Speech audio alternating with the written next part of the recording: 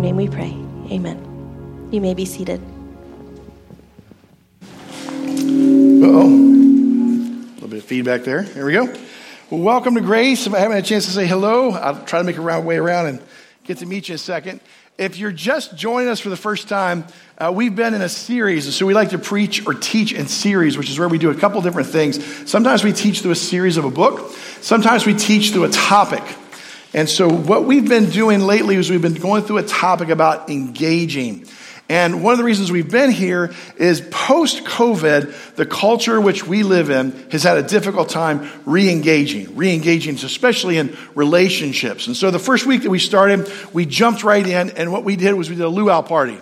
And people were like, why would you start in church with a party? Because we just needed a break. Amen? Sometimes you just need to get together, have no agenda, and just hang out. And so that's one of the things that church is supposed to do, but we don't always do it well. Sometimes we get a little stiff and a little too full of ourselves and just need a stinking break. So that's what we did the first week. The second week, we talked about a terminal shift. And the reason we talked about a terminal shift is the end times are very popular in the season we're in. People want to know, when's the end coming? Who's the Antichrist? All these pieces. But what they miss, especially in Matthew 25, which is where we camped, is that the end times are not so much about the information or the process or the sequence. It's really about cultivating a heart that you don't want anyone to go into eternity without knowing Jesus. That's what the end times are really about. And again, the church has missed that, and they've stopped engaging in that heart, which I think is at the depth of God's heart. And what we did in that season was we asked you, after that message, to engage in something called blesseveryhome.com. So here we've had almost 20 people engage in this process, okay? 18 lights, that's what those are. Here's what's happened since we did that. 637 homes across our peninsula have been adopted to be prayed for. 651 have been prayed for, so they said more than one prayer over those homes. 14 people have actually reached out to share the love of Christ in some tangible way with their neighbors. And 6 have shared the gospel, and 6 have become discipled homes in some form or fashion. This is what it means to engage when it comes to the end times. It's to engage with our neighbors. Blew me away when we went through Mardella and asked people and said, do you know your neighbors? Our students recently did a survey here in Seaford. Do you know your neighbors? People don't know their neighbors, and they don't have those relationships they're supposed to have. It begins with prayer. Something else that happened the next week after that, which was kind of cool, is we got the URL code right. I forgot. Sorry. Y'all can tell me that, Pat. Just shuffle that. You missed it. Come back. It's okay. Okay. I can take instruction too. So if you want to actually engage in Bless Every Home, just scan that URL code and I'll send it out by email if we have your email. But it's one of the ways that you can pray for your neighbors. And when you put your address in, it's literally your neighbors. You're praying for people close by to you. It helps you to pray for them and build a relationship. So I'd love for you to do this. This is one of the ways I believe God is helping us to re-engage with our community. Then the next week after that, we had 2 things happening. Mardella had its preview service. I want to show you some pictures from that. So this is some pictures from the preview service. And so we had our core team show up there at a school in Mardella, and they were able to prep and figure out, okay, how's this work? What's the worship look like? Had some visiting folks that came, even though we didn't tell a soul we were doing this. And we figured out all the pieces, right, team? Everything works perfectly now. Yeah. What we really figured out was it wasn't about that at all. What we really figured out was about us drawing closer together, deepening our relationship, and preparing our hearts for the harvest that God has brought to that town. And so that was pretty cool. Here in Seaford, Pastor Danny continued the series that we were on, and he talked about generational engagement, that engagement should happen through the generations at different ages. And of course, I was listening to your message, Pastor Danny, and I came back thinking about 2 relationships specifically, which I love, watching Miss Julie and my wife connect and pray together. That's a generational engagement. And Miss Nancy and Ilsa. So I love watching that happen. But I know it's also happening. One of the things that Kevin told me while I was gone, I said, what was the win from Sunday last week?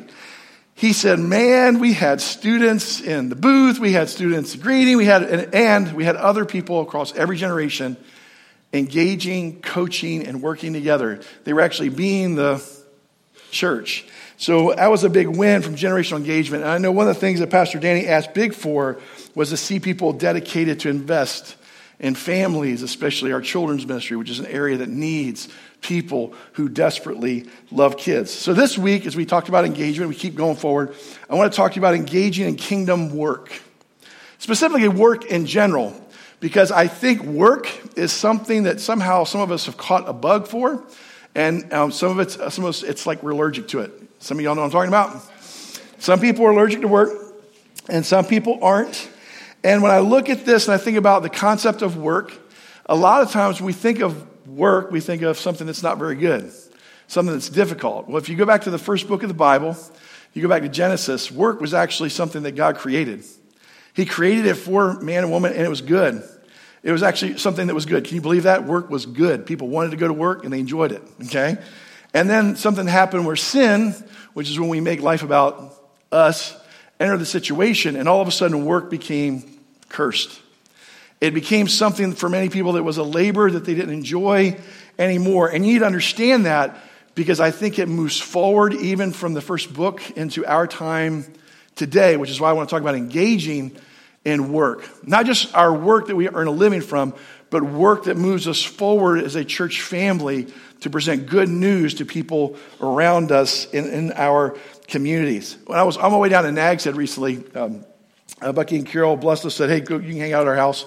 So we went down to their house to hang out for a little mini vacation to get some time off. One of the things that blew me away, and I don't know if you've seen this, but the whole way down, I saw sign after sign after sign after sign that said what? Help wanted. Over and over and over again, all the way down, all the way back. And it got me thinking. I started looking for it around here. And I'm like, gosh, I see it everywhere. Help wanted. Help needed. Talk to people in restaurants and own businesses. They're like, we can't find people. Talk to business owners in this church. They're like, man, we're looking for people. Can't find people. It's a common theme. And so I'm like, I'd like to know why. Would you like to know why? So I don't know if I have the answer. Otherwise, I'd be running for office and not pastor. Okay. So, but here's what I found when I went to the Labor Commission, or what they call it. This is the U.S. Chamber of Commerce. So not just the Chamber of Commerce locally, but the one that's connected nationally. And here were the things that they listed as the reasons why we have a work shortage, and how I'm going to show you how this is connected to Scripture in just a second.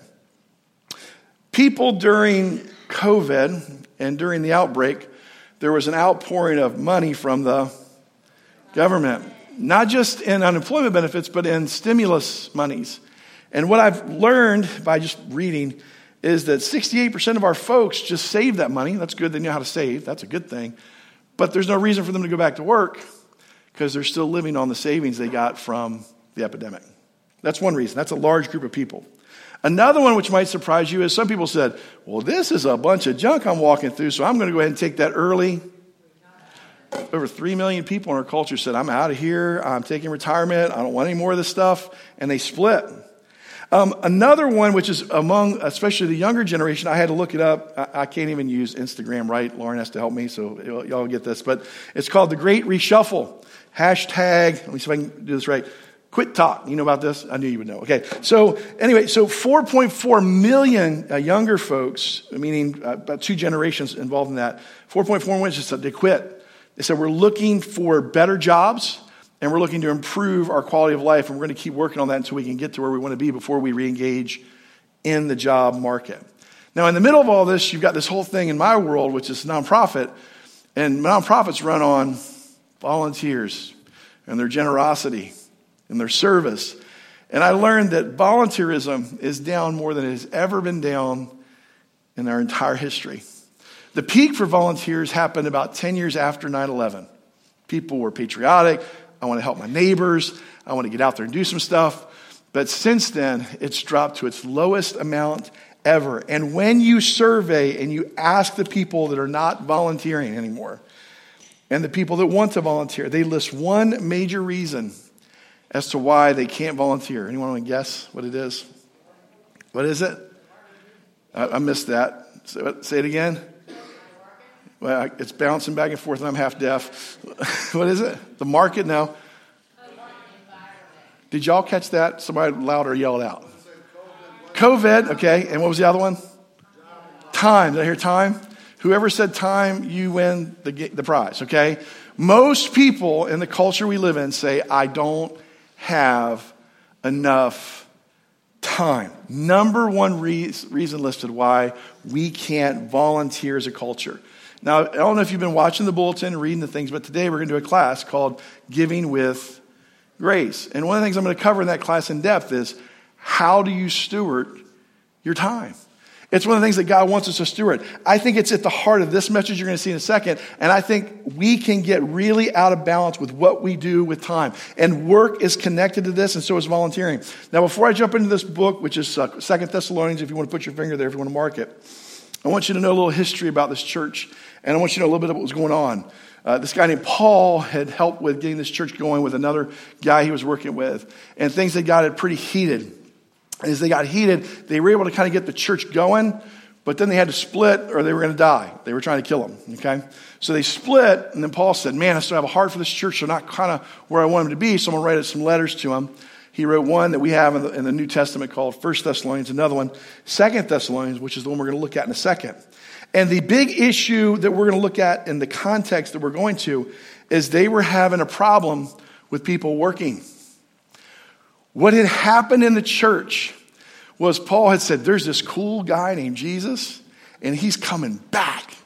And when he comes back, he's going to fix all the ills of the world. He's going to deal with your politicians. He's going to deal with your work. He's going to make the world the way it was supposed to be. And the people heard that, and they said, well, awesome. There's no reason to work anymore. Then let's just wait on him. This is literally what happened in this culture. And so they quit working. They quit their jobs. They just kind of chilled and hung out, waiting on Jesus. He's coming. He's coming. And that's what's going on. So Paul says, part of his letter to this church is, I have to address this. And that's what's in 2 Thessalonians 3. We're going to look at 6 through 15. I'm going to walk you through it and bring you some things I think are directly connected to our issues around work and volunteering. Here's the first one. And I'm going to call this kingdom workers so we can kind of contextualize it. Kingdom workers follow the example of godly leaders. Kingdom workers follow the example of godly leaders. So Paul says at the beginning of this, again, 2 Thessalonians chapter 3, starting with 6, he says, in the name of the Lord Jesus Christ, we command you. Now that's a pretty harsh statement.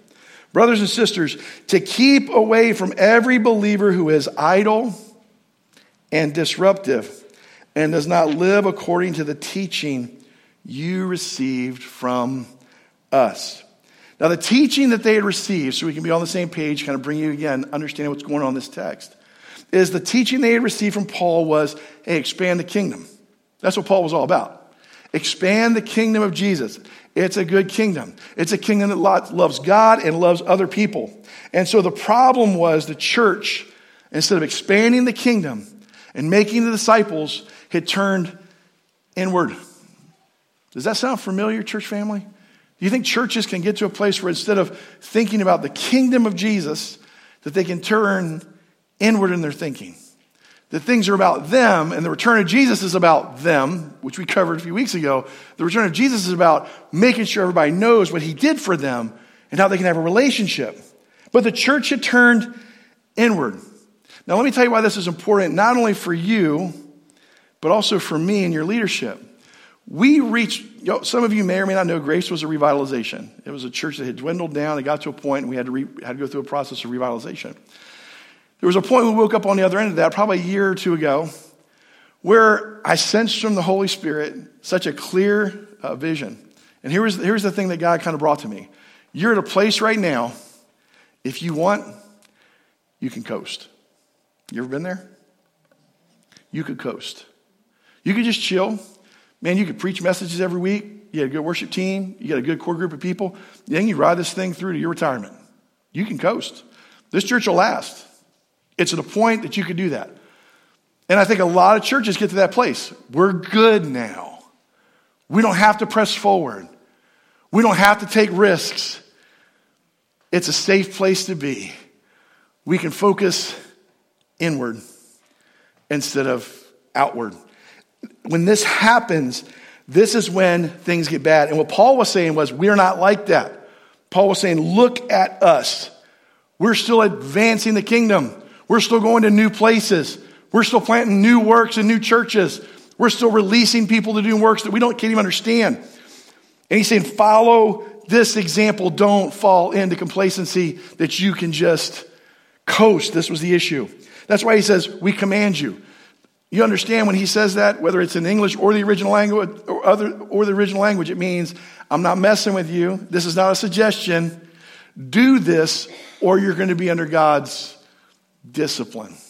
So this is serious stuff. The Bible is authoritative, by the way. If you don't understand what that means, in December we'll do a class called Growing with Grace, and we'll teach you about the authority of Scripture and how it works in the life of a believer. But as you look through this idea of idle and disruptive is so fascinating. The NIV, which is the one I like and I shared with you, not the 84 this time, Dustin. The regular NIV I shared with you this week. He's like, yeah, finally a different translation. Has these two words, right? Idle and disruptive. But in the original language, it's one word. And what's interesting about this one word, the NASB tries to capture the one word. That's the New American Standard Bible. And here's the word it uses. Same word in the Greek, but translated different. It's unruly. Unruly. And so what's in the text here is the church had become unruly. And they had become unruly in two ways. The two ways they had become unruly was they were idle and they were disruptive. And when you look at this, it actually comes from a military term, this idea of unruly. And the military term that's pulled from in the original Greek means that people were not placing themselves under the authority of Jesus and his leaders within the church.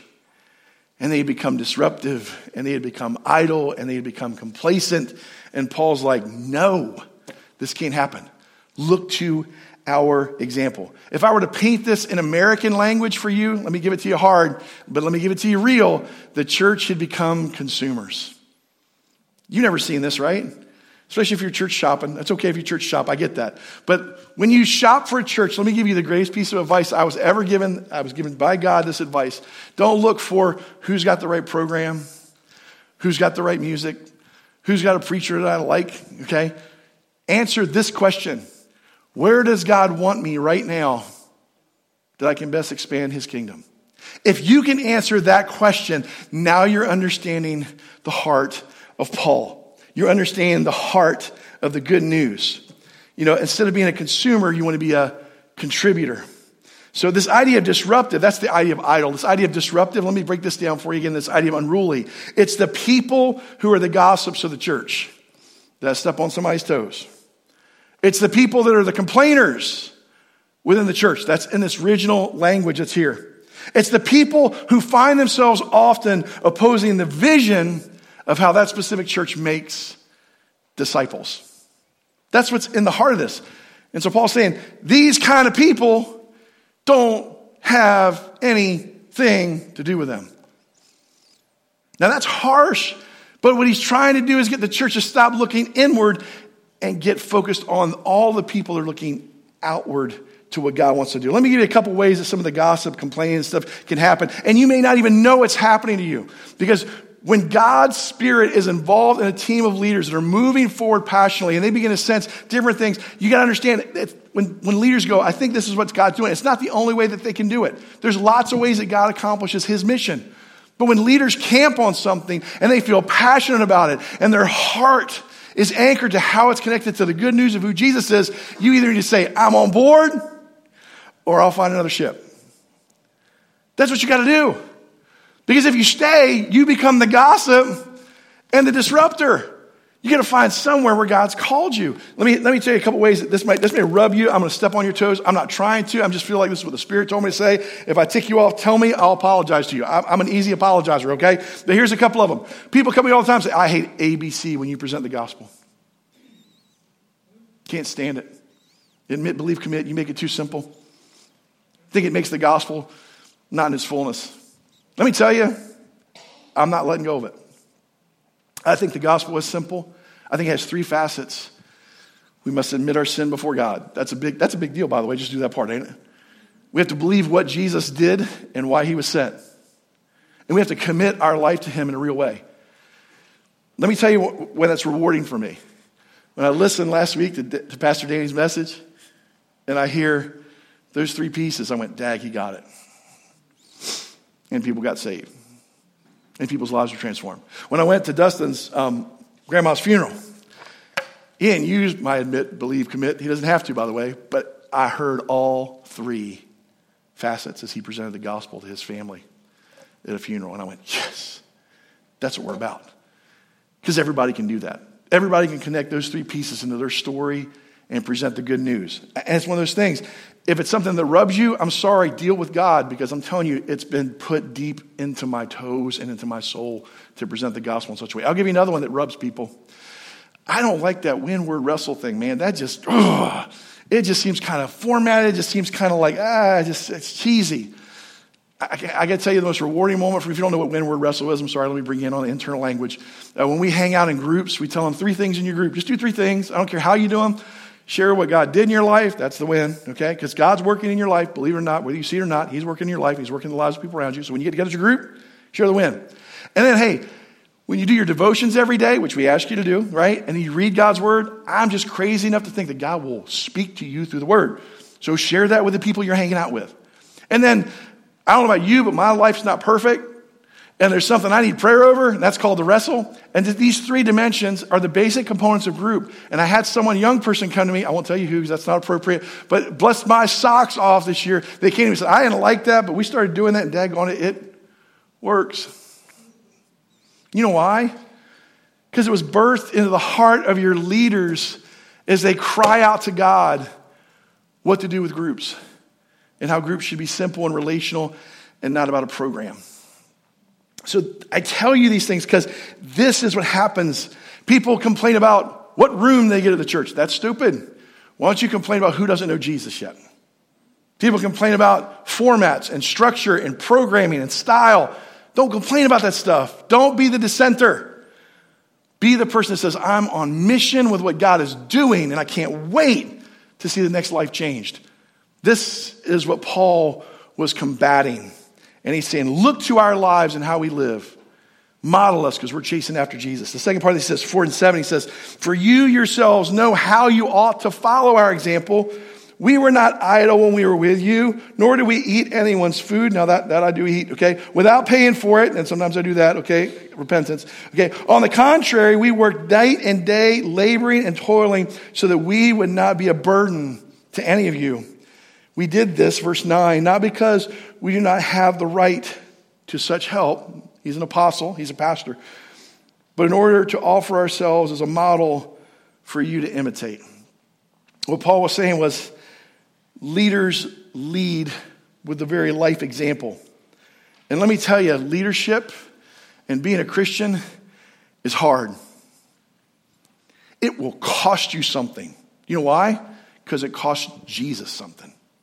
It might cost you an hour-long ride to go on a mission trip. Oh my gosh, an hour out of your life. I bet you'd drive an hour to see a concert. Just saying, okay? But would we drive an hour to help someone in need? These are the kind of decisions we make. And what Paul says, look to the example of your leaders. Are they leading in a way that has integrity and heart and works hard, or they're not? If they're not, hey, call them on it. If they are, follow the example. Get on board. Here's one that really, I'll confess to you, I struggle with, is the balance between advancing the kingdom and the family. Y'all with me on this one? This is hard, right? It's hard to balance sometimes family with kingdom. And one of the things I was taught years ago, in some inappropriate and some appropriate ways, was, hey man, as you minister, be careful not to put your family on the altar of ministry. And it sounds cute, and it sounds good, and it sounds balanced, because my family should be my first ministry. I agree with that, by the way. I agree with that. But it's not a formula. It's not like you can just put the formula pieces together. In fact, what I've learned is sometimes in some seasons, ministry is hard, and it's going to cost your family. And if you don't believe me, read the New Testament. I can't imagine what Peter's wife said when he went back home and said, hey, I told this dude I'd follow him. I quit my job, and we're just going to ramble around the countryside sharing the good news of who he is. When are you going to be home? I don't know. How are you going to feed us? I don't know. But God's good, and it's going to work out. I mean, these are the men and women, and we looked at their lives like that was costly, and it was hard. But somehow they balanced it, and somehow God's kingdom advanced. This is one of the reasons why I'm passionate about the class I'm teaching today, because the hardest part for me preparing the class on time, talent, and treasure, which is the concept of how you steward your stuff, the hardest one was time. How do you do this? And there's a mystery to it. There's not a formula to it. It really requires some life on life. And so I'm excited to be able to hang out with some people today and work on how to balance their time and their life. The second thing that you see about these kind of kingdom workers is, one, they follow the example of their godly leaders, but they also don't reward idleness, disruptors, or busybodies. Good leaders, they don't do that. People that work in the kingdom and they're grounded in it, they don't reward idleness, they don't reward disruptors, and they don't reward busybodies. I love this in verse 10. For even when we were with you, we gave you this rule. This one's nasty. The one who is unwilling to work shall not what? Wow. I think this might change our entitlement programs in our nation. What do you think? Something tells me that God's social program is different than many of the social programs we're a part of. In other words, he's saying that the lazy, the unengaged, and the entitled should not be the rewarded. It's the other folks that do need the hand up, not just a hand out, that are to be rewarded. One of our partnerships that you'll hear about if you're here long enough is a partnership called Love Inc. It's Love in the Name of Christ.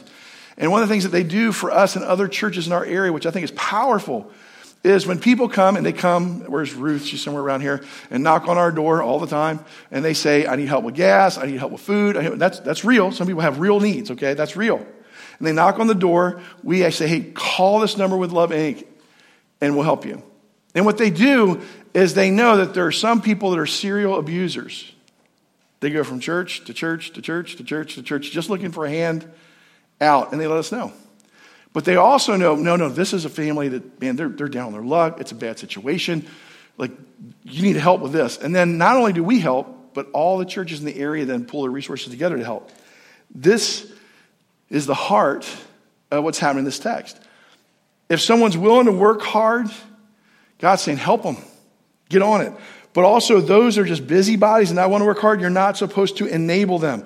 What do we call that in recovery, Pastor Danny? He's like, you ain't going to say it, are you? All right, I won't either. Okay. Now he's thinking. So anyway, I'll keep moving forward. But in this, I think, is the heart of this idleness and busybodiness and people that just want to be spiritually lazy and only consume. One of my favorite parts of Scripture is out of John 6, where Jesus looks at a group of people who have learned to come to him because he's pretty awesome. He's fed them. He's fed the 5,000. He's fed the 4,000. He's teaching in a way that no one else is teaching like, and they're very captured, engaged by him, and they're wanting more. But some of them don't want more of just Jesus. They want more of what Jesus can give them. It's back to this consumer component. And specifically, the one group that was hammering Jesus in John 6 was saying, hey, we keep saying you're greater than Moses. Well, give us at least the bread that Moses gave us. And Jesus says, I am the bread of life, right? And then he says something that throws the whole group off. He says, unless you eat of my body and you drink of my blood, you have no part of this ministry. Now, he was referring to what we're going to celebrate in a moment, which is called the Lord's table. But he was also referring to the absolute abandonment of when you give yourself to him and you're not idle, you're not the disruptor, you're not just a busybody, you're busy about the kingdom of Jesus and advancing it. And he was harsh with them, I don't think to drive them away. He was harsh with them so they would know to draw near. That they would know this is what it costs and it's not easy, but it's worth it. I love it in 11. It says, we hear that some among you are idle and disruptive. They are not busy. They are busy bodies. 12. Such people we command and urge in the Lord Jesus Christ to settle down and earn the food they eat. Now, if you're a first-time guest, okay, what a message for you, okay? There's a component where you do just get to God. Let me just take it in, okay? That's okay. Let me just take in what God's doing here. I'm not ready to jump in yet. That's okay. But Paul's addressing a church that had plenty of time to settle in, and now it was time for them to really settle down and to give of themselves. Settling down is this idea of stepping back, evaluating the question, am I a consumer or am I a contributor to the gospel and how the gospel takes place in this place? That's what that is. Recent reality that we went through as a leadership team, very painful for us, I'll share it with you just so you can understand what happens, was we were brought back to a basic principle that if there's no leader, there's no ministry. So one of the things that we started doing is we can equip leaders, we can bless leaders, we can encourage leaders, but we can't be everything that's supposed to be in the ministry. And we started looking for people that weren't idle and just busybodies, but we're looking for people that are completely abandoned and engaged to the person of Jesus and want to see his life shared with other people. Last week, let me give you some ways that you can do that Pastor Danny shared just last week. Club 412. If you've got a heart for children, if you're a parent, let me just put it this way. If you're a parent, you bring your kids here, but you never serve back there, can I be blunt with you? You're consuming. At some point, you need to give and not just get. That's this idea that's right here. And if you're a busybody, reorient your life so you have time once a month to engage in this ministry. Code Purple is one that came up recently. I was talking to Miss Carol. Dr. Carol, there you go. Almost missed that. Dr. Owens. I got two of them up there, okay? But Dr. Carol. And she's got a heart for the homeless in our area, the people that right now just don't have that address. And did you know right now, just so you know where Grace is, we've been praying for a leader to step up that will lead Code Purple, but we haven't got one. We've put the word out already. We've put it out in several places. And we're 1 week away from, if we have no leader, we won't be able to host it this year. Because God works through his people and he works through leaders. And it's people that somehow can get unbusy and aren't idle, but have a passion for a certain area, and their pastors will equip them to do that. But that's where we are. Engaging in a weekly growth group. Sometimes I don't have time for that. My life is full. Yeah, my life's not. My life is very full. And somehow I find the time to meet with my growth group every week. Do you know why? Because it's where I really get down to earth with my prayer life. It's where I get really down to earth with being held accountable that I'm actually doing it a devotion and it's not just checking off a box. And it's where I get to hear about the amazing movement of God's hand and God's Spirit in the lives of other people that I am sharing my life with. That's something I'm willing to make time for and not be just busy. Engaging in a monthly mission trip, the third Saturday mission trip. Some people, I just can't do it. I'm so busy. One Saturday a month to reach out to people that you may not even know. That's the best part, by the way, when you don't know them. Because when you bless someone that you don't know and doesn't live right next to you, they can't repay you. Now you understand the heart of Jesus in a more in-depth way. We should do that with our neighbors too, by the way. A fourth way, maybe God is engaging you to lead. One of the things I need to ask of the church more often, because I believe God's doing this, is he's calling many of you, and I don't know who you are, but I know you're in this church. He's calling some of you to be missionaries. I know he is, to go to places where the gospel is not being presented. I know he is. And maybe God's calling you to step into that. Maybe God's calling you to be a pastor. We need to ask that every once in a while so that you can kind of raise your hand, so to speak, so we can notice that and bless you and be able to help you. God's calling people all the time to be deacons, servant leaders in his church. But if you're too busy, if you're idle, you can't say yes to these things because you don't have time. If you're one of those people you say, I don't have time, I can help you find the time. I can help you find the time. Take the class today, and you'll be shocked. It will be difficult. It will be hard, but you can find the time. I found the time, and you can find the time. One example, I think, that has really ate us up in this area, and I'd love to see the church one day flip this paradigm upside down. Again, I'm probably going to step on somebody's toes. I'm so sorry. I'm just telling you what I see. I think travel ball is one of those areas.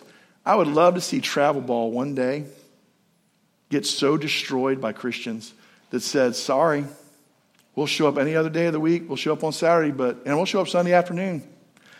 Boy, I ain't missing church. Sucks to be y'all. Because right now the paradigm switched the other way, doesn't it? And so this is where we start changing culture and where we start making time and we start moving things in a different way. So kingdom workers, they follow God, the example of God leaders. Kingdom workers, they don't reward idleness or disruptors or busybodies. And the third thing is kingdom workers stay encouraged by increasing intimacy with those on Jesus' mission.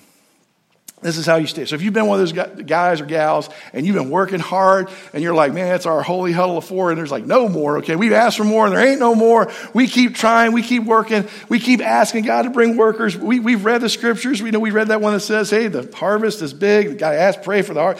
Lord, we're praying for them. Where are they? If you're that person, this next part of this passage is for you. It's an encouragement.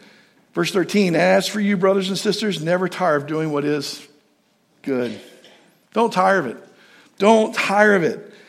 Here's the thing that he's saying in the context of this passage.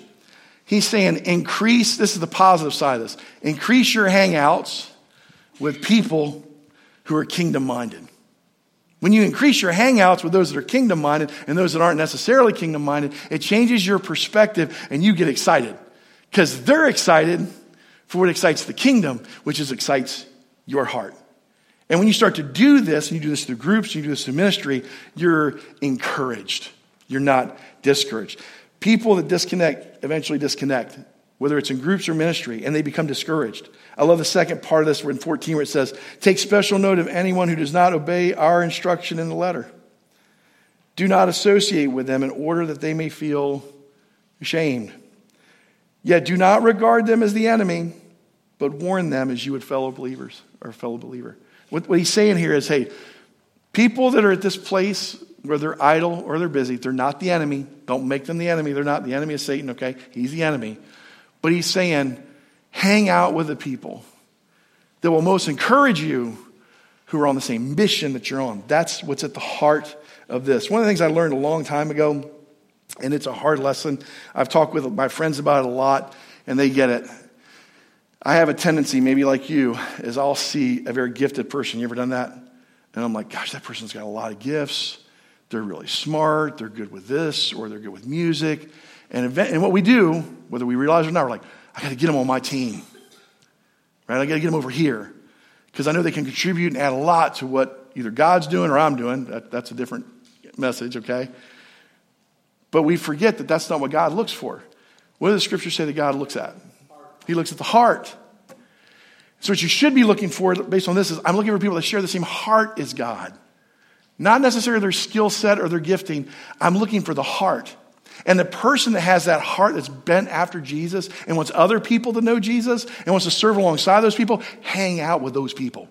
You will be encouraged and not discouraged. And that's why he wants us to invest in heart, not ability. For those of you that you struggle with this idea of disruptive gossip, let me just tell you. Let me tell you how we fix that, church. We don't fix it by the pastor preaching on it. You don't fix it through a program. You don't fix it usually through the deacons dealing with that person. Let me tell you how gossip gets fixed. When the church is unified on the mission of Jesus and they're hanging out with somebody who starts to gossip, what's the church do? They don't have to be taught this. They tell the other person, I'm not sure that's appropriate. Have you talked to that person directly? Stop talking around them and talk to them. Practice Matthew 18. When the church practices that, the gossips will do one of two things. They'll actually begin to change and stop gossiping, which is a win. Or they'll find another church to go and gossip about, which is a win. Okay? But the church does that. The pastors don't do that. For those that are dissenters, let me tell you what's at the heart of dissension. If you're that person, just trying to hit you where life is.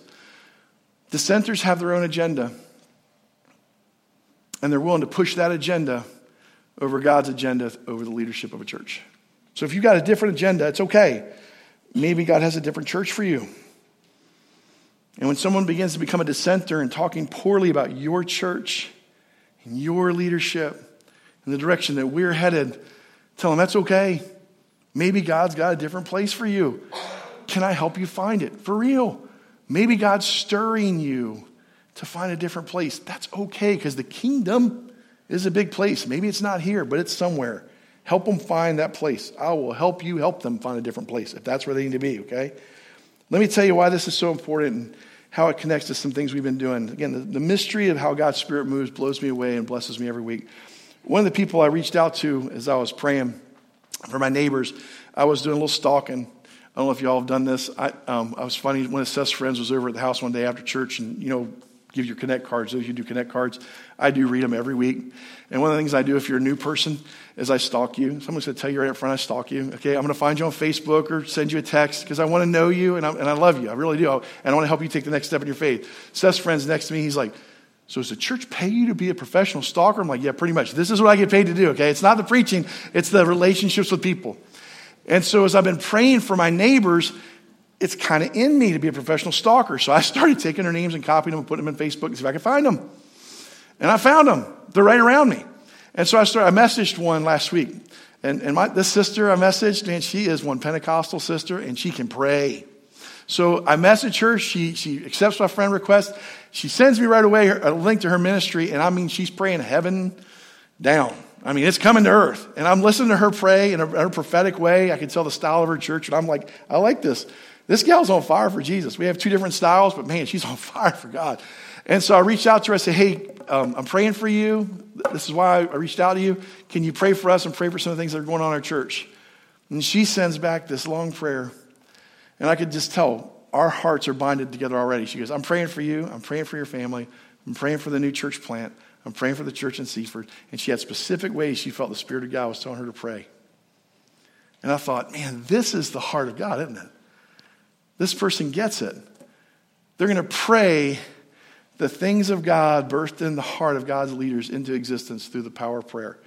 And that was one of those things last week that blew me away. Through the simple aspect of prayer, but not prayer focused inward, prayer focused outward on their community. So I'm going to ask you that question today. Where are you in this process? Consumer? Contributor? How do you understand the good news of who Jesus is? Do you understand that you need a Savior because you are a sinner? Have you committed your life to Him fully? Or are you only committed to the things that are convenient for you? Or are you ready to commit to the things that may even cost you money, time, talent, treasure? Where are you? I want to pray for you in this way, and then we're going to move into the Lord's Supper. And this will be a very convicting moment for me as well as you. Because I'm going to ask us to do something we've never done as a church family. You see, Jesus, when He gave us the Lord's table, was a reminder of who He was in the gospel.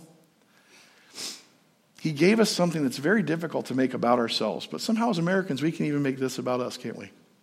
About us only receiving Him. So in a moment we move into the Lord's table, based on your response, I'm going to ask you not to participate if you're not willing to give Jesus away to others. We should only receive the Lord's table because we're willing to give Jesus away to other people. We shouldn't just receive it for ourselves or our benefit. We should receive it because we are so deeply thankful for what Christ did for us when He died for our sins that we can't help but share it in ministry with other people. So if that's where you are and you're already doing that, or you want to take that next step that you want to serve in an area that you're not serving, this is really for you. Because I want you to know there is this transference of the presence and the grace of God that is so real and so palpable in the Lord's table. And it's because you get who He is and what He wants to do with His kingdom. So let's pray together and do that. Father in heaven, I thank You for those gathered here this day. Tough message, Lord, but Your word sometimes is so tough. It's tough on me and it's tough on us at times. But You're tough on us because You love us. You love us enough to tell us the truth and expose when we go wayward in life, when we just get a little off track or a lot off track. Father, when that happens, that sin, whether it's a sin of committing something or a sin of omitting something that should be in our lives. Father, we take this moment to tell You how sorry we are for how we've hurt You, hurt Your kingdom,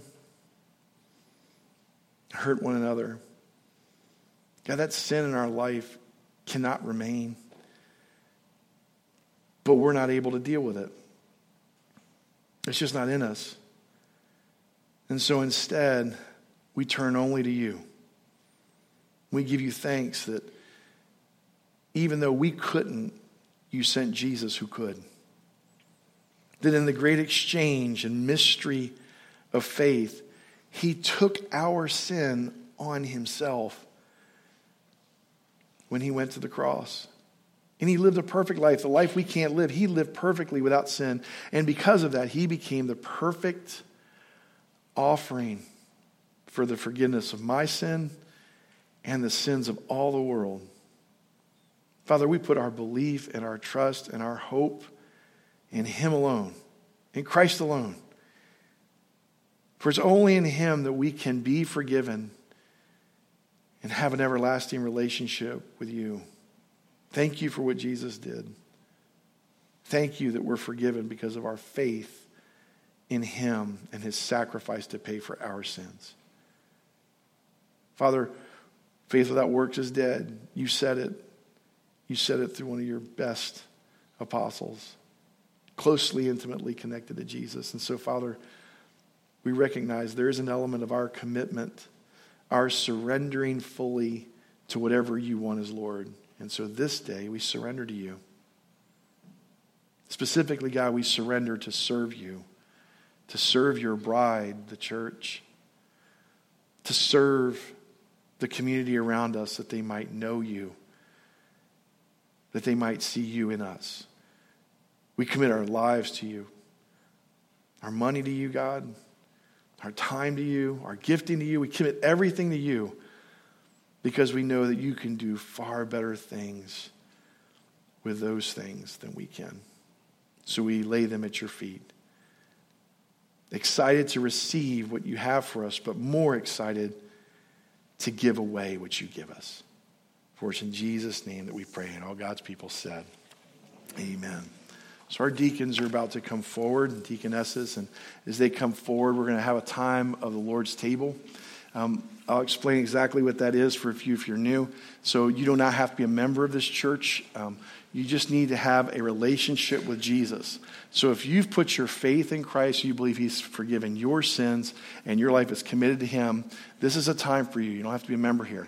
Now again, today, one of the things I would ask you to think about, you do whatever the Lord tells you. He's the Lord, I'm not. But I want you to really reflect on, if you're willing to truly take this, be willing to share your life with other people and with the ministry of this church. I believe that's the message that God had for us this day, because I think he wanted us to make the Lord's table more tangible. On the night that Jesus was betrayed, he was with some of the closest people he had spent his life with. And he took bread, which was a part of the ceremony that they were already doing, and he broke it. And he said, "This is my body, which is for you. Take in remembrance of me."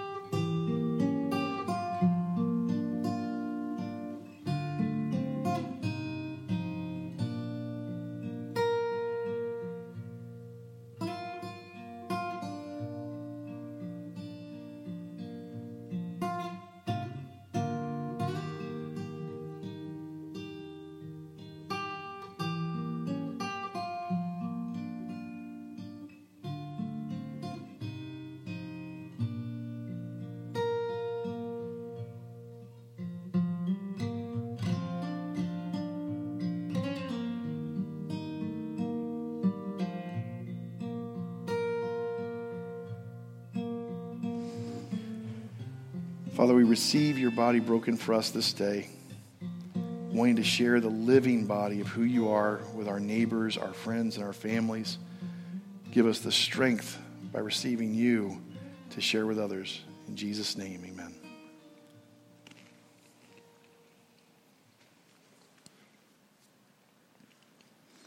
That same evening, Jesus grabbed a cup and he said, "This is my blood poured out for the forgiveness of your sins, and not only your sins, but all those who will one day believe in my name." Take and drink.